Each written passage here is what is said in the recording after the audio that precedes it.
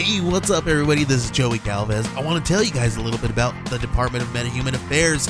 This one is a story about a team led by a retired sidekick, 2 felons, a failed actor from Broadway, and a reprogrammed cyborg.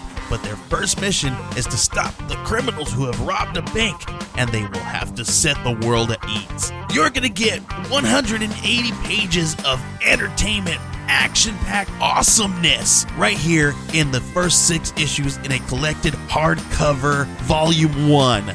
All you gotta do is head on over to Kickstarter.com and type in the Department of Meta-Human Affairs or DMA and check it out right now.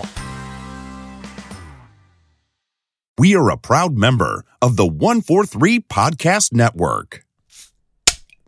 The Cheers to Comics podcast is proudly affiliated with NSCLiveTV.com. That's No Signal Comics.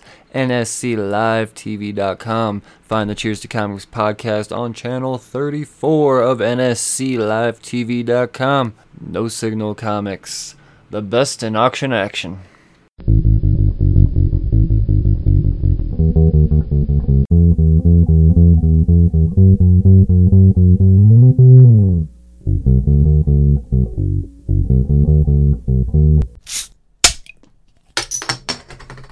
Well, hello again, slurs. Welcome back to the Cheers to Comics podcast. I am your host, Brian Wayne, and I have for you another Creator Corner. The creator in this here corner is going to be Lonnie Nadler this week. You may recognize Lonnie Nadler's name from such projects as Guardians of the Galaxy Annual, or perhaps even Yondu, and many other things that we're definitely going to be talking about. Definitely going to be talking to Lonnie Nadler about his comics. So, this is one that I'm pretty excited about this. I'm always excited about these. I'm always excited to talk to creators. There's never a time where I'm not excited. But Lonnie's just another one of those guys. I'm just pretty ultra familiar with his work, or at least a lot of his Marvel work. And, we're gonna talk about all of that. So, first, I have to remind you to support those that support this podcast. And that would be my sponsors. My sponsors, more specifically, I'm all about the local comic book shop love right now. And as you all know, it could be difficult finding ways to get comics depending on which area in the country you're in and what the laws are. But there's a way to get your books and still support local comic book stores that are even closed, because a lot of them, at least the really smart ones, are going to this auction thing. That's why NSC Live TV was ahead of the game. They were so much ahead of the game. But now it's, we've got so many channels over there since this whole, So, Hooked on Comics, longtime lover and supporter of this here podcast. They, of course, are keeping their auction doors open on Tuesdays and Saturdays. Tuesdays at 6 p.m. Eastern and Saturdays 7 p.m. Eastern. NSCLiveTV.com, Channel 12, or their Facebook group page, or the Cheers to Comics Facebook group page, where it is all shared out. So if you're someone that's fiending for some books, and at the same time you want to make sure you support local small businesses to keep the economy going and support the comic book industry, then there's no better way to do it than jumping on these NSCLiveTV.com auction action. That's what's going on there. So once again, Hooked on Comics, John, Mary, the rest of the gang, on Tuesdays at 6 p.m. Eastern Time and Saturdays at 7 p.m. Eastern Time. Channel 12, NSCLiveTV.com. Your home for the best in auction action. Now, without further ado, let's get to this here interview with Lonnie Nadler. All right, Lonnie Nadler, how are you? I'm doing all right. I mean, as good as I can be in this pandemic time we've got going on right now, but surviving and just trying to take every day one day at a time. Yeah, same situation. I'm just doing my best. I'm one of the lucky people that still have a job in the comic book industry, and that's only because I work in a comic book warehouse. So I could say that people are definitely reading the hell out of books right now based off of how busy I am. So that's definitely a good thing. That's a good sign. People are going back and reading those back issues, man. It's strange times right now. It really is. Totally. I mean, it's good to hear that from your perspective, there's still comics being read. On a much bigger scale than I could ever really imagine, too, man. It's crazy how many books are being shipped out. So that's all good things, and books of all types, like the deepest, darkest cuts of things, like 12 people in the world have heard of, and that's including the creative team, That's What city are you based in? I'm in Denver, so I'm at Mile High Comics. That's where I work. Yeah, so it's the world's largest comic book store, so we are staying very busy. Yeah. I mean, at least the warehouse, the ordinance in Colorado is the doors got to be closed. So Yeah. yeah, but they're doing all types of things to keep things busy, and a lot of the things they're doing, it's for a lot of the money, a lot of the situations they're doing, it goes to like feeding Denver's hungry and all that stuff, because a lot of people have just completely forgotten about the homeless situation all of a sudden. So yeah, no, it's busy times, that's for sure. But as far as creating comics go, man, how busy are things for you right now, Lonnie? I mean, dude, like you said before, it's a weird time. It's like I have some jobs that stopped, or things that are put on hold because, some publishers just aren't able to keep it going. I have other publishers that are paying people advances. I have other publishers offering me things I never thought I'd get offered. So it's just kind of all over the place across the board, as I think people are just starting to figure out, and the companies are just starting to try to figure out how to navigate what this industry is going to look like going forward.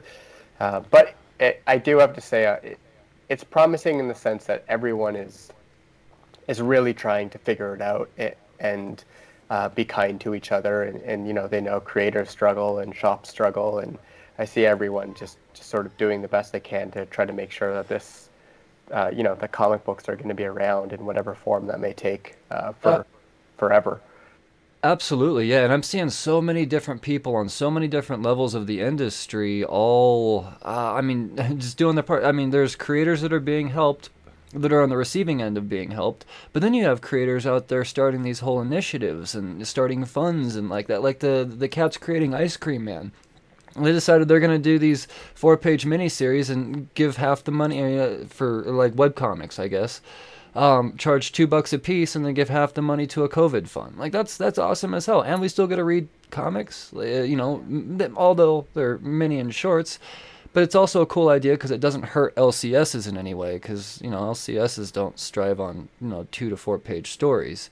And I mean, I don't know. It's a neat idea. So everybody on all levels are coming together, and it is very promising to see it in that aspect. But as far as the big people that we really want the answers from, it's just, it's silence right now. It's silence. I mean, yeah, that's sort of their MO. I mean, they're gonna have to say something sooner or later. Yeah. So I don't know. Time will tell what those guys do. Yes, yeah, well, that's all we can do right now is be patient, along with the rest of the world, with whatever the hell, everybody's waiting for something to happen again, and just so happens I'm waiting for comics to happen again. So this is what my eye's on. It's, like I said, like we keep saying, crazy times in the industry. I take it you don't have any inside influence, or any, and Marvel hasn't been writing you any secret letters saying, "Hey, Lonnie, this is the scoop." I mean, nothing like that going on. No. No. I mean, I just, because I'm just freelance for them. Gotcha. It's just kind of like I'm on the outside. I have no idea what their inner workings are like. So like I have no idea what's coming from them. I think they recently just announced, they're cutting a third. Yeah.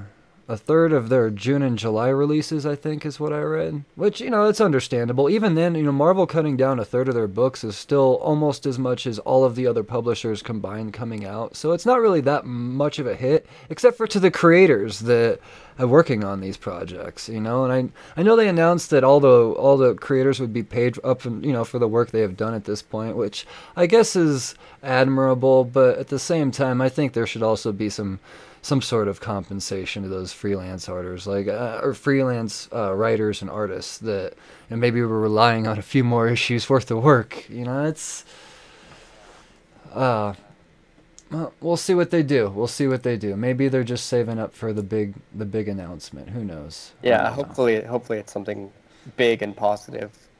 Yes. Everyone's waiting for, but. Well, let's stay on the level of positive, man, because you're an up and comer in this industry. Honestly, when I first read your work, I didn't think that I didn't realize I was reading some of your early Marvel stuff. I just figured, hey, this, I was just kind of jumping into the X-Men, and I read the Marvelous X-Men. I was like, all right, cool. This Lonnie dude knows the X-Men pretty well. He must be a heavy hitter. I just missed, and then come to find out you haven't been doing this for very long. And that's awesome, man. So at this point, I want to talk. I mean, this is why you're on this show. You blew me away with your work. You're obviously somebody that will be in the talks for a long time, whether not way beyond Marvel as well. There's so much I want to talk about, but I got to kind of rewind a little bit, and I want to know exactly, why comics for you? Is comics something you've always strived to do? I mean, what got you into this industry? What got your interest into this industry? Let's put it that way. Yeah, sure. I mean, I've been reading comics since I was a little kid. Like, it's always been part of my life. I guess to go into some detail. So I'm from Canada, and I grew up in Ontario, which is a bilingual province. And so in the school system, you speak French and English. And as part of like the French curriculum, to try to get you to read French more, because none of the kids really want to do it, you have to take books out of the library and read them to increase your reading comprehension and stuff. So growing up, the books I always took out of the library to read in French were comics. And because I was bad at reading French, so I just it was just, I thought it was easier to read that. And so I grew up reading like Tintin and Asterix and Obelix and in that kind of like, European young adult stuff. And, ever since then, and I was really young, this was in grade school, like since then I've loved comics. And after that, I got into comics watching, the old X-Men cartoon and the Spider-Man cartoon and stuff. And so I would go to like the dollar store near my house, and they would just put back issues together in like a random grab bag. So I would just read comics completely out of order, and I had no idea what was going on most of the time, but I still loved it for some reason. And thankfully I had an older cousin who was like he's still a huge comic nut, and he would just like pass series on to me as I grew up. Everything from like Marvel and DC and even like Vertigo stuff. So he was really like a big influence on my taste in comics growing up. And then I think when I was in high school, I was a regular Wednesday shop goer. And at some point, I always knew I wanted to write just in general because I loved reading as a kid. And then at some point when I was in high school, I was just like, I think, comics is really what I love the medium, and I think there's a lot of potential, and I think I have something to say about these characters. So I started making comics when I was in university, just publishing like really bad zines and like stuff I drew myself that were mostly like autobiographical stuff about friends, more stuff you would see from like Fantagraphics, like nothing Marvel would ever be interested in. Gotcha. And then I just kind of kept pursuing that, and then I realized I'm probably better off writing than drawing.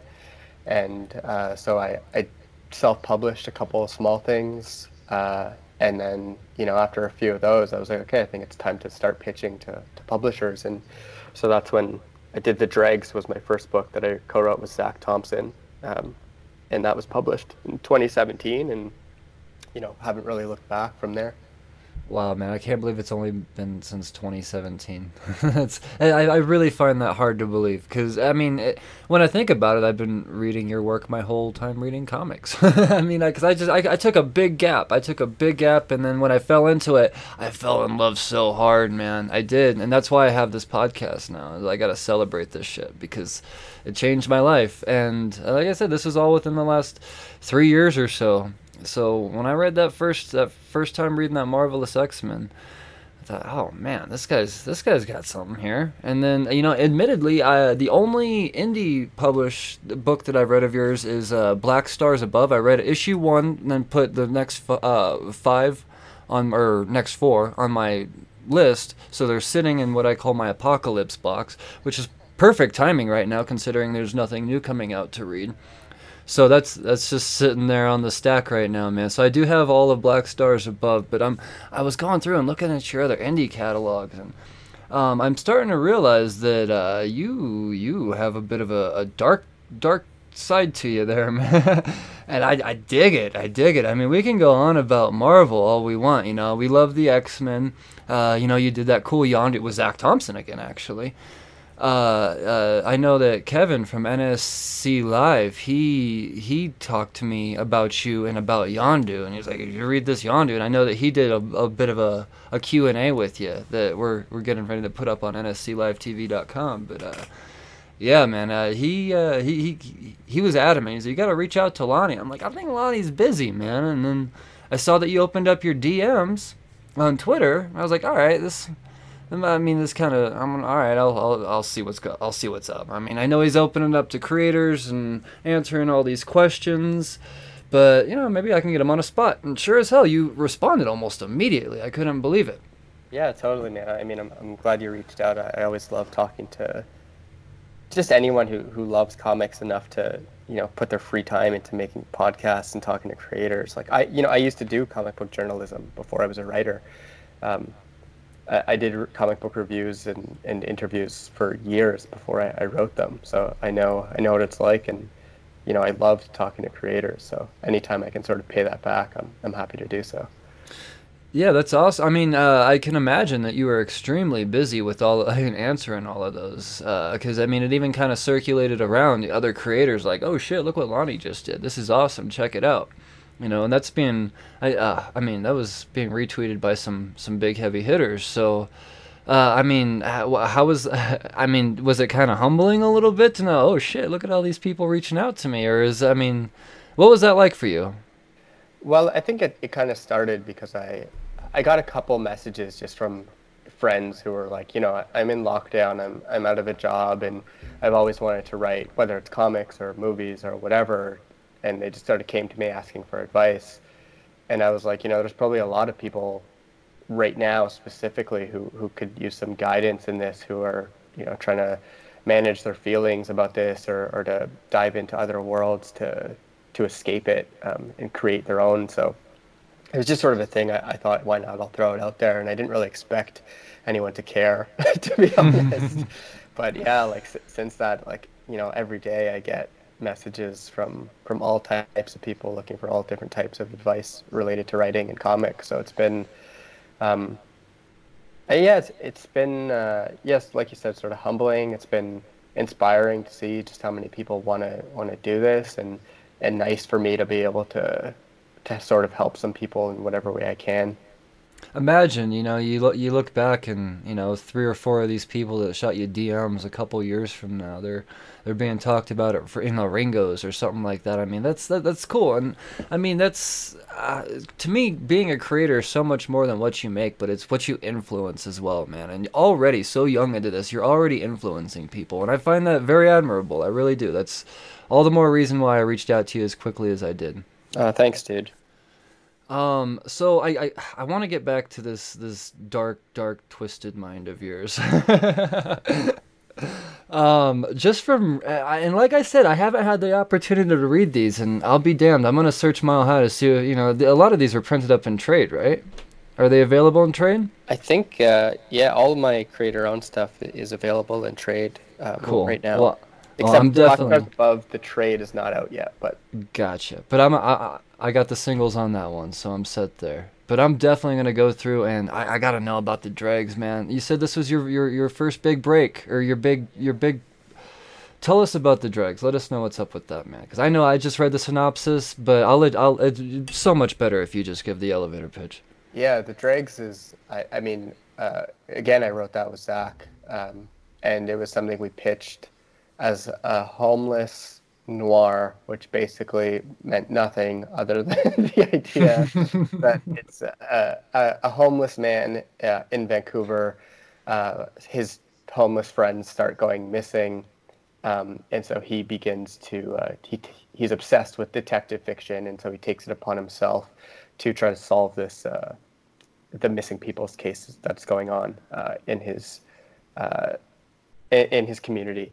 And so that kind of started. Zach and I were actually working on a different pitch at the time, and then we thought we should not put all our eggs into one basket, and we should get something else going. And we were talking to our friend Eric Zavodsky, who lived in Vancouver with us at the time, and he was down to draw a pitch because he wasn't working on anything. And so Zach had this old idea for a screenplay that was about a homeless detective. And so he sort of brought that to me. And the story he had initially was just kind of like all over the place because he wrote it, when he was younger. And so we just stripped it down completely and just took the idea of a homeless detective and built a whole new story around it. And, Eric drew it, and we got it colored and sent it into Black Mask to the publisher, Matt Pizzolo. And we didn't hear back for a while, so we just assumed it was a no. And meanwhile, we got no's from a bunch of other companies. And then we were at Emerald City Comic Con in Seattle, and we were just about to go to it, and we got an email from Black Mask saying they want to talk about the pitch. And we were super surprised because we didn't think anything of it. And then we went out for dinner with the publisher, and a couple hours later, he was just like, "When do you want the book to come out?" And we were like, "Whenever you want it to come out." Like, we had no idea because it was our first book. And then, we thought that was the only book we'd ever write. So we worked so hard on that, man. Like, we were both working day jobs, and we would meet up at night and work for like 4 or 5 hours to get some pages done. And, thankfully it's still our best received book. And we were so lucky to have people in the industry sort of stand behind it as well. Like Matt Rosenberg was a really a big help for that book in terms of, getting it in the publisher's hands and stuff. And then after 2 issues of that came out, Matt Rosenberg tweeted about it, and Axel Alonso was still editor-in-chief of Marvel at the time. And I guess he saw Matt's tweet, and so he asked Matt if he could read it. And so Matt sent him the book, and then we got a call like 2 days later from Axel, like asking if we wanted to pitch on Marvel stuff. And we were like, that was obviously super, super surreal. That's amazing, man. And having talked to Matt on, at cons and everything, and I've even had him on this podcast, he is sincerely maybe one of the nicest people I've ever talked to in comics. Maybe the nicest person I've ever talked to in comics. He champions everything that is good about comics, man. He's I don't know. I really admire that. So it doesn't surprise me one bit to hear that he helped get you published and then into the door at Marvel, man. That's got to be a dream come true. Yeah, I think Matt was someone that so I'd reviewed a book of his, and I think that's how we first started talking. Oh. And he was just, I think he saw just how bad I wanted it. Zach and I wanted it. And then once he read the pitch, he was kind of like, oh, these guys they don't only want it, that they can actually, they can write. And so I think he was just willing to help because he saw the potential there. And I'm so thankful for that. And he really is such a role model in terms of that. Like you're saying, there's nobody in the industry I think has more of a pure love for comics than Rosenberg does, and it's something that I kind of have to remind myself of on a regular basis, and just look at him as someone to look up to and try to follow in their footsteps. Yeah, man, I'm all about the what would Rosenberg do. I mean, it's I don't know. He's just I don't know. He's a nice guy. He's a hell of a guy. So the Dregs is dark. Yes, there's homelessness and it's noir. And then I'm reading some of these other things. I don't even know where to begin. Let's talk Her Infernal Descent. Jesus Christ, dude. So funny, dude. These books are like, they all sound so dark. Some of them are pretty. Some of them are really dark and really depressing, but like some of them are, despite the darkness, there's an underlying hope in them. Okay. And Her Infernal Descent is one of those. It's a rewrite of Dante's Inferno, so it's like the most sort of pretentious, esoteric thing a literature kid could do, and so that's what it is. And so I think people's mileage may vary on it depending on how much they're acquainted with Dante's Inferno. But at its core, it's a story about a mom grieving for her family. So. Yeah. I mean, it sounds dark, man, but at the same time, it does. I don't know. Did you read Canto by any chance recently? Did you pick that up? It was from IDW. It was David Booher and Drew Zucker. They did their own little. Well, it was a book of hope, but at the same time, they're doing their depiction of Dante's Inferno in their own way. But at the same time, I mean, it's you get that it's dark, man. I don't think when the whole Inferno is ever mentioned, you can never not escape the underlying just grimness of it all, even if there is that hope. So I look forward very much to seeing how you take that, because everybody has their own take. I know you said it was pretentious, but I don't know. I don't see that. And this is Aftershock. I guess it's more so like I just recognize that it's sort of it feels like it's a quote unquote highbrow. That wasn't our intention, but I think when people read it, they sort of feel left out if they're not in on all the jokes and all the like references we're making. But obviously, I still love the book, and I think it's something I would love to read. But I recognize that's not something everyone would love to read. Is maybe a better way to put it. I could think of 6 people off the top of my head that would be so into this. So I mean, not just saying there's 6 people. I mean, I know 6 people that I could hand this book to, and they would be all about this, man. So I'm excited to check it out. I am. Once again, this is Aftershock, and cool. We could get this in trade too. Yeah, right on. Aftershock was they were other people that were really early adopters in supporting my career. Like after the Dregs was out, they reached out and immediately wanted to work with both Zach and myself together and individually, and signed us to a book deal. And that was crazy to have that happen within the first year of my first like professionally published work. So Aftershock's been great to me. That's awesome, man. Yeah, I'm a big fan of Aftershock books. They put out. I mean, they fly under the radar, man. But they put out quality stuff. And I love the heavy hitting creators aren't afraid to work with them either. Yeah, man. But the talent pool they have is just insane. It's like, because when we were brought in there, it was like the only people they were working with were like it was Warren Ellis, Garth Ennis, all these big names, and we were like, what the hell do these guys want with us? but it was so Mike Martz is their editor in chief there, and Mike's credits are he used to work at Marvel, and he's the guy who edited like Grant Morrison's New X-Men and stuff, and so his body of work is insane, and so the connections he has to writers is just nuts, and so having someone like that believe in us was like, I don't know, again, like I keep saying surreal, but it really was. And like now that I'm reflecting on it, it feels even crazier. Well, it's nice to have those moments of re-reflection. Well, I guess there's not re-reflection; it's just reflection. But reflecting again, yeah, man, it's I couldn't imagine being in your position. I really couldn't. I'm excited for you. Hence the stumbling. I really am. So you have, man, you have so much work I want to talk about. You go back to Black Mask, and you do. This is probably my most anticipated work of yours that I'm looking forward to picking up, and that's Come Into Me. This shit sounds gnarly.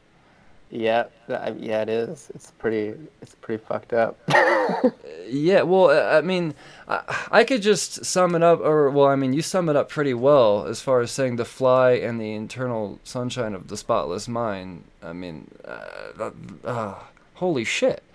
Just the art on the cover is enough to draw me in. This is twisted, man. This is really twisted. I mean, would you say that this is probably your darkest work? Oh yeah, I mean, especially the Yeah. way that it ends is like. Ooh. I mean, like a lot of my work, I try to. That's not true. I don't mind having like downer endings, but this one in particular is like it's pretty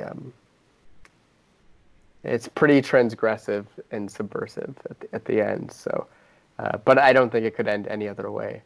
So I love that book. So I'm psyched on it. I guess I should say what it's about. Well, I mean, like I said, I like to leave it to the imagination with the Fly meets the Eternal Sunshine of the Spotless Mind, but I do have the opportunity to hear it from the man himself, so please indulge us. How would you describe this, what seems to be just fucking mind trip, man? So it's like this was actually the pitch that Zach and I were working on before the Dregs. This was the first thing we ever conceived together. And yeah, I don't know, it was just sort of born out of our like shared love for body horror and David Cronenberg and trying to do something similar to what he did without being derivative, in the sense of like looking at modern technology, seeing how it what about modern technology is scary to us now, and like tapping into really modern fears and exploring how those affect or are related to the body. So it's really just about, technology's relationship to the body as a natural extension of it, and the idea of sort of forced evolution. And so, thematically, it was born out of that, and narratively, it's sort of, I don't know, I don't want to give away too much of the narrative, but it's basically about a new technology that's invented that goes horribly wrong. Yeah, I can't see anything going right with this at all, and oh man, I'm so excited to check this out. That art. Who'd you get to do the art on this? So that was drawn by Peter Kowalski, he's a maniac in the best way, and he was someone who we loved his work. He drew the Nightbreed comics for Boom. He did some stuff for Marvel. He did the Dark Tower series at Marvel, and the Steam Man he did for Boom as well, I believe. And he was just a guy that we really loved his work, and we reached out to him thinking he'd say no, and he was just like, yeah, this sounds dope, let's do it. And I don't know, he's just so detailed, and he put so much work into the pages. And Peter's like the kind of guy who we instantly got along with, and now he's Polish, and he sends us these like amazing rambling emails about horror movies that he's seen, and like insists that we watch them. And he's just so excited about the genre that it gets us excited about it too. So Zach and I are working with him on a new book right now. Oh yeah, is that something you can talk about at all? It hasn't been announced yet, so I can't say too much about it. But it's going to be a mini series. It's also going to be fairly dark, and a mix of horror and science fiction. And I don't know if I'll tell you, but it's coming out through Aftershock. Oh, cool. Because that was my next question: is who's it being published by? Nice, man. Well, shit, they know quality, so I'm so excited. Oh, God, we're going to get more of this creative team. Is Zach Thompson going to be on it as well? Oh, man. I hope this turns into this magical trio that just lives on and creates comics together, because I'd be perfectly happy with that. Yeah, Peter like just emailed us yesterday. Like, he's so excited about this project, and he just he loves horror, and so does Zach and I. So I think, and Come Into Me went so well, and we loved working with each other. So I think we're all going to be working together for a while. I love it. Oh man. That's exciting. That's exciting. sorry, you kind of have me you have me stumbling right now because I'm just trying to imagine what this could possibly be beyond all of this. But I'm gonna imagine on my own time. I'm gonna plow forward here. So you continue to work in indie comics, but you got to play in another sandbox recently. You got to play in Valiant's universe, and you got to mess with Bloodshot a little bit. Am I right on that? Yeah, it was. That was an interesting and weird time. We were brought into Valiant sort of as they were changing over behind the scenes to like a new editorial.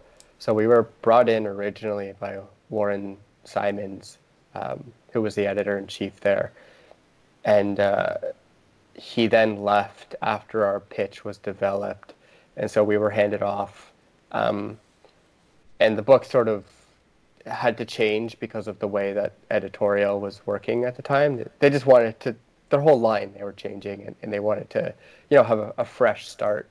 So a lot of what we developed was sort of just changed in the creative process. So we actually only ended up writing, we were supposed to write the whole series, but we only ended up writing the first issue, and then even that first issue was sort of reinterpreted by a different writer because, again, they were taking it in a different direction. So we didn't, I guess it's all to say we didn't fully get to play in the sandbox the way that we at some point were going to. But, it is what it is. That's kind of just the way that the industry works sometimes. Well, I'm glad it was you that did the first issue because I've been waiting for a Bloodshot relaunch, and then they came out with, they announced Rising Spirit, and I thought, all right, cool, man. Cool, this is my shot. And, originally it seemed like it was going to be an ongoing series, and then it wasn't. And like you said, I read the first issue, and I thought, this is awesome, man. You got to work with Ken Lashley. That was cool.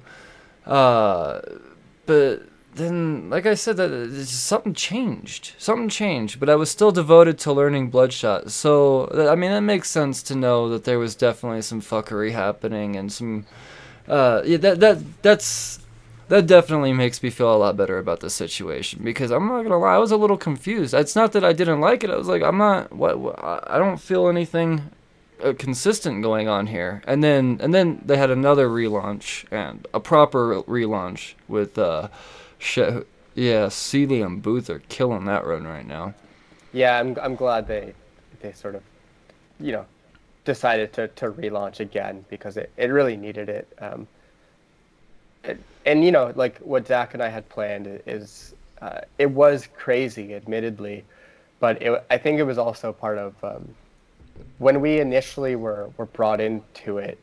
We had calls with Jeff Lemire, and so we were sort of taking over from what he was doing and expounding upon the mythology that he was laying out. And so I think they wanted to really have a harder reboot than the crazy one we were giving them in our own way.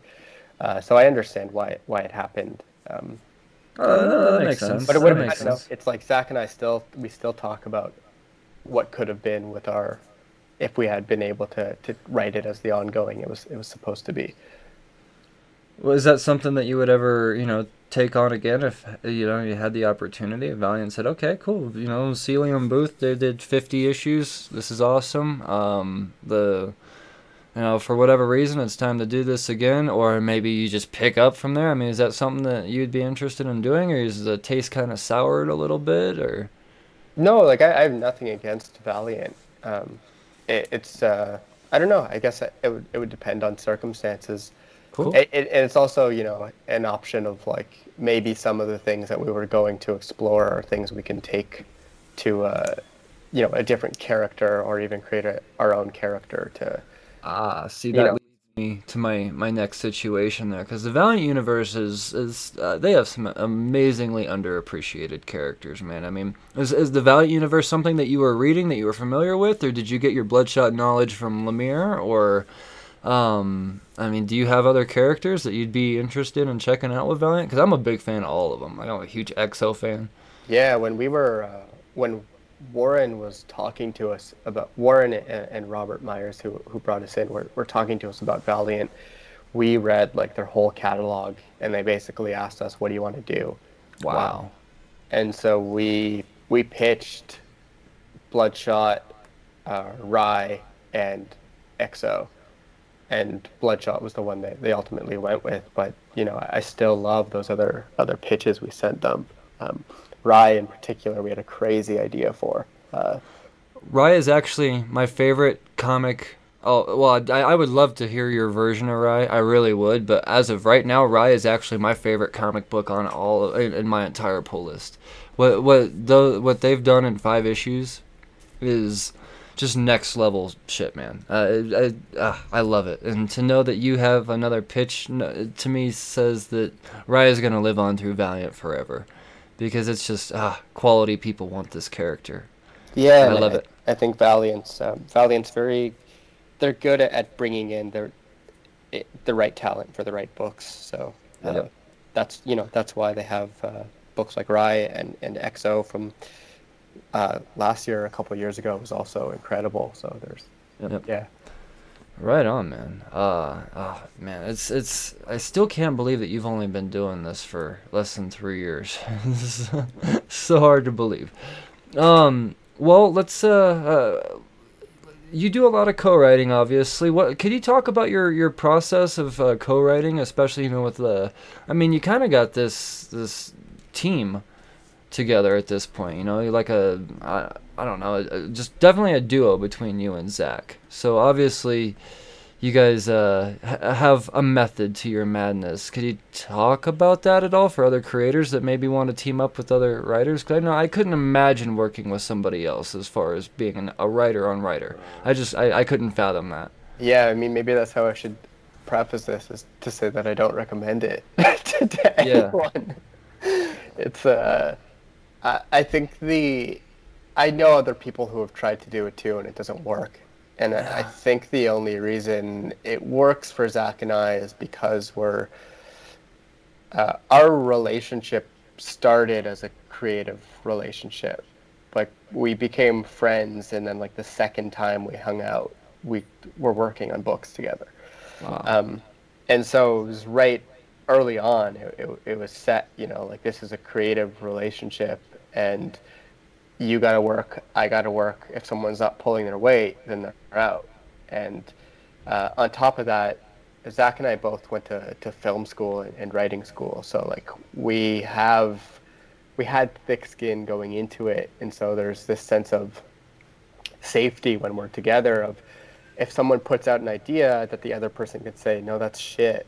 And it, like, you just can't get offended by it. Mm. And I think that's something that a lot of people, when they sit down to write something with a friend, and their friend tells them they don't like their idea, that they take it to heart. But you can't do that, or else it gets in the way and creates drama. So Zach and I, when we write, we set out early on that we really co-write everything. So we sit in the same room, we both sit in the same Google document, and we're typing simultaneously. We talk about every scene, we talk about every piece of dialogue. And sort of nothing gets put on the page until we both agree on what it should be. So it's like a really intense collaborative effort that I know a lot of people, they just don't have the time for, and they probably don't want to spend that much time with someone who's not their significant other. So Hell no, man, and that's why I say I couldn't fathom it. I mean, it's. But you guys work so well together. I mean, I loved Yondu. I'm a couple issues behind on Yondu. I think I got the first 3. It's a 5-parter, right? 5? Yeah. I mean, you guys, I love it. You work so well together, and I'm glad you answered the question, really, by saying I don't recommend it. That's great advice. I mean, that's refreshing to hear. It really is the truth. Because two creative minds, so it would definitely be a 50-50 type of situation, as you would just, I mean, would you say it's 50-50, or I'm going to put you on the spot here? Yeah, I mean, it's like what Zach and we get asked that quite often, and how do we split the work, and the answer we keep coming back to is I don't even think it's fair for us to say there's any percentage split, because we're in the same room and we're talking about everything. It's really you can't separate the entity that is Lonnie and Zach for the works that we do together. It's like it's 100% Lonnie and Zach, not 50-50. If that makes No, I'm glad you put it that way, because when you are, I mean, essentially when you're two minds in the same room, you're really just one mind, just with four hands. I mean, that's all that's happening, man. At least that's what I see out of this. I do. I don't feel like, hey, that's a Lonnie line, or hey, someone else wrote there. You know, that's a Zach line. You know, that's not how I feel when I read your books. It's all it flows so well. You can't tell that there's two people writing it. Admittedly, for I thought Zach Thompson was the artist. The first time I opened up one of the books and saw Zach Thompson second, like I said, it just feels like it's one writer is my point. it's great to hear. Yeah, you just don't stop working together, and it's nice, you know, the fact that you guys have continued to work together and haven't broken up yet and cheated on each other. That's refreshing, man. You guys have something special. There's very few creative duos out there that can work so well together, and as long as you have. Granted, yes, it's been less than 3 years, but shit, that's an eternity, man. And when it comes to creating stuff, it really is. Spending all that time together in a room, so kudos to you, man, and your thick skins, both of you. I'm gonna have to have Zach on and talk to him too. Sounds like a lot of fun. So cool. It was nice to get that little bit of insight as far as, you know, how a co-writer's relationship should work and the process behind that. You know, seeing that we should look at it as 100%, not a 60-40, 50-50, anything like that. That's incredible advice. Let's see here. I want to talk about. I mean, you're young, but you had to have kind of at this point thought about what kind of legacy you want to have in comics, right? I mean, do you have a footprint, a stamp that you just can't wait to make, or just, I mean, as long as you're creating, go with the flow? How do you look at this industry right now? I mean, yeah, that's a tough question to answer. It's a good one. It's just like I gotta choose my words carefully here. I guess I don't necessarily look at it as like I gotta leave an impact, but at the same time, I'm the kind of creator who wants to write innovative stories and experiment with the medium, and so if it so happens that those things that I'm experimenting with are well received, you know, that's obviously great because it'll lead to more work. But I'm not coming into this trying to be the next Alan Moore or the next Neil Gaiman or anything. As much as I look up to those guys, I feel like if you come into it trying to be like a rock star, that's a bit disingenuous and you're doing it for the wrong reasons. So I try to stay humble as much as I can and just, you know, keep my head down and I want to make the best work that I can, and I want to make books that I love, and if I can connect with people that way, then I'll be happy doing it. Well, I mean, that's the cream will rise to the top. You don't have to come in and just, you know, make sure everybody knows that you want to be the best. If you put out the best thing, whether you realize it or not, it'll get discovered, and that's all there is to it. So I like that you do approach it in that sense. You know, you just want to create, and man, that's, once again, I'm going to use the word refreshing because there's so many people out there that really go into this with the wrong intentions. So yeah, and I think it's tough in, like, you know, our ever connected digital age with, you see creators on Twitter who have such big personalities and profiles, and it's hard not to get swept up in that and to want to be that as a young creator. But yeah, I just feel like it would be a bit inauthentic, and I think, you know, when you look at those guys like Neil Gaiman, Alan Moore, while they were big personas, they also, you know, they put their fucking heads down and they made the best books they could. And that's why we remember them, not because Neil Gaiman was wearing sunglasses and a leather jacket. We remember him because Sandman is a masterpiece. Damn right, man. Damn right. See, that's beautifully said. Beautifully said. Do you have a character in Marvel's world that you're really looking forward to getting your chance at playing with? I mean, yeah, there's a couple books I pitched to them not too long ago. Okay. I don't think they're going anywhere, so But the characters I would love to write are, I'd love to do Doctor Strange. I would love to write Man-Thing and to make him. Thank you. Oh my God, man! Can you please make that book? I mean, I'll start a Twitter fucking campaign. I'll do anything I can to make Man-Thing a thing again. I have I know what I want to do with that book, and I want to do it more than anything else at Marvel right now. That's what I would want to do. Did you read R.L. Stein's run? I did, yeah. How fun was that, man? That didn't feel like it was. It was so R.L. Stein. It was great. It was cheesy. It was goofy. It was. Oh, it was. But I mean, I loved it. But at the same time, it didn't do Man-Thing any justice at all. I think that's the thing. Yeah, it was very much sort of nostalgic as someone who grew up with R.L. Stein.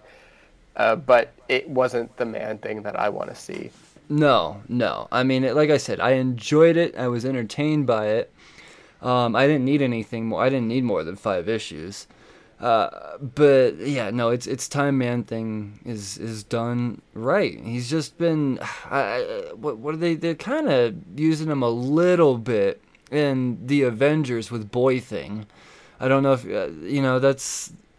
But once again, not. It's kind of. It's still kind of just treating him as a. It's like using him ironically, right? It's not using him as like a. Right.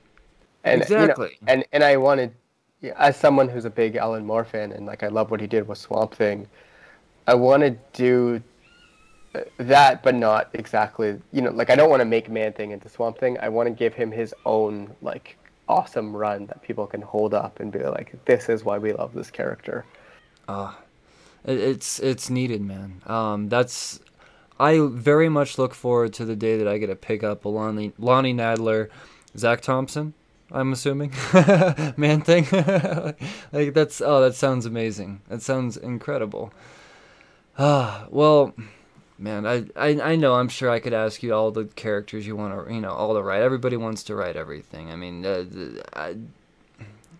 Man-Thing though, that's such a perfect answer. There's only one character that I'm still anticipating somebody say. Man-Thing was number 2. I'm still waiting for someone to say Slapstick. I'm waiting for someone to bring back Slapstick, man. Slapstick needs to come back. That's my dude. That sounds like something Ed Brisson's gonna do. Oh man, I would. Ed Brisson doing. That sounds amazing. He's like, Brisson is like, he loves all those kind of characters. Yeah, see, I love them too, man, and we got to see a little bit of them, and the Mercs for Money, it was cool, but we got a little 6 issue, that was nice, but I just want to see Slapstick live on in something, he doesn't need his own run, but give me a team book again, bring back the Mercs for Money. I'd love for Brisson to write the Mercs for Money. That would, oh shit. But Man-Thing though, that's really that's up there with me. I mean, literally number 2. That is, I have. Anytime I see a Man-Thing cover, doesn't matter if he's on the story or not. I just collect Man-Thing. I love it. He's just for one. It's got. I mean, you gotta love the giant-sized Man-Thing. I mean, come on now, Marvel, like you dirty dogs. But shit. I don't know, and I can't wait for this, Lonnie. I can't wait for this pitch to go through. I hope it happens. Man, I don't want to keep you too much longer. I know you're a busy feller, but I do something with every creator. Really, the whole point of these creator corners are to pick the brains of the people creating these amazing things, and I like to bring a little bit of psychology into this, albeit I have no foot in the door of any psychology practice in any way, shape, or form. I don't even know any people. But I've heard of something called word association. So I like to throw out 5 words real rapidly, and first word or phrase that comes to mind, and it gives me and the listeners just a little bit of more insight to gnaw on until our next chat. So if you're up for doing this, I'd love to throw it at you. All right. First word is hero. My dad. All right. Yondu. Michael Rooker. All right, he is very much fucking Yondu. Onomatopoeia. Bam. Fuck yeah. Horror. Sorry, what was that one? Horror. Like the genre horror. The Exorcist. Oh. And then villain. Lex Luthor. Unfortunately, that's the first thing that came to mind. All right. Well, see, that's why the word association's important. There's no time to think. I just want to know what's right on the top of your head when you hear those words. I like these answers very much. I actually, as perfect as the answer is for Rooker and Yondu, I didn't expect that at all. And it's about goddamn time someone said Dad is hero. The rest of this stuff, I'm going to gnaw on my own. I'm going to let the listeners... I love these answers, though. I do. Lonnie, this has been an absolute pleasure. Now, is there anything else that you want to shout out, let the listeners know about? Any final thoughts, any plugs, anything like that? Sure, yeah. I mean, like we mentioned before, my direct messages on Twitter are open, and anyone can message me if they're looking for advice on comics or if they just want to ask me some questions about stuff I've written. Black Stars Above trade paperback is slated for a May 27th release. That may get pushed back, but you can pre-order that right now. And similar to what the Ice Cream Man team is doing, I just put out it's a 9-page short comic that you can buy through my website, and 50% of proceeds go to the BINC Foundation that is helping support comic book retailers through this pandemic. And I think that's all the plugs. What's that website? That's incredible. What's that website? So it's just my name, so it's LonnieNadler.com, and you can find that also through my Twitter page, which is just at Lonnie Nadler. Lonnie, that's awesome, man. I'm gonna definitely champion that cause. I'm gonna hop on there, and I'm gonna read everything, man. As soon as I get back into the warehouse, I know that I'm gonna do some digging. I got a bunch of indie books that I'm gonna search for, and if they don't have them in stock, then I'll suck it up and buy them digitally now. But you can bet, I mean, and this is a promise, that I will be having these in my physical library, because I've only read your Marvel stuff, and getting to play in Marvel's fine and dandy and all, but you don't really get to flex what's really going on in that noggin of yours until you go indie. And holy shit, just by the synopses alone, I'm so excited to pick up everything you've ever done. Right on, man. Thanks. I can't tell you how much like this kind of support means to me. It's you guys are the people keeping us writing, so I appreciate it very much. Right on, man. Well, I'm gonna keep reading, and I'm gonna keep podcasting about the stuff that I read. So you just keep putting out. I'm gonna keep talking about it. That's a promise. Lonnie, this has been, I'm gonna use the term absolute pleasure once again. I hope you and all of yours stay safe and healthy during all this, man. Thanks, man. Likewise. We'll talk again soon. I got a feeling we'll talk again soon. Yeah, sounds good, man. Reach out whenever you like. Right on, man. Well, cheers.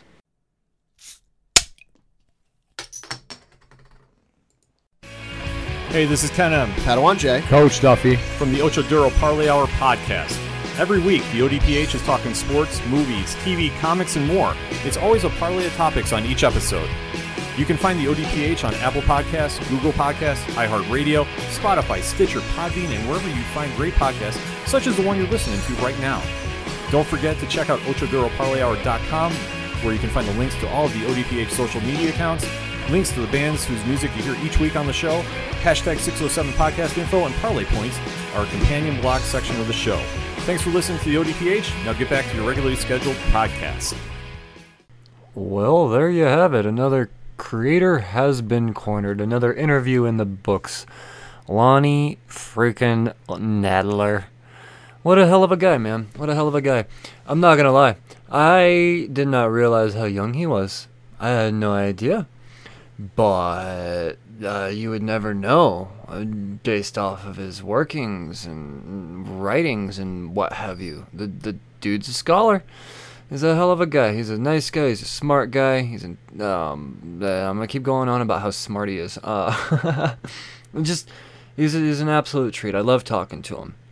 I can't wait to see what else he has in the pipeline, man. I'm very anxious. I know that he and Zach Thompson they developed quite the career together. It was just a great interview. I don't know. I had a stellar time talking to him. So, if you had as much fun as I did, then I urge you to prove it. Prove it by jumping on Patreon. Patreon.com/cheers2comics. If you think this episode's good, with your help, it's just going to get better. Everything about this show develops and gets better with the help of my patrons, the Slurred Army. So Patreon.com/cheers2comics. No matter what tier you choose, I'm going to send you out some Cheers to Comics stickers. Just make sure you shoot me a message with your address. Lets me know you actually want them. And boom, there you go. You get some fucking Cheers to Comics stickers, and you are officially a part of the real Slurred Army, man.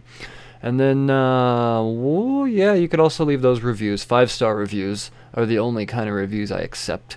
5-star reviews are huge for the growth of this podcast. Leave them on Apple, Podchaser, which is kind of the it is the IMDb of podcasts. You just got to check out podchaser.com. You'll be blown the fuck away. And when you do, leave reviews on Podchaser for Cheers to Comics. And you can actually leave individual reviews on there. And right now, Podchaser's doing this thing where every review you leave, they donate 25 cents to Meals on Wheels.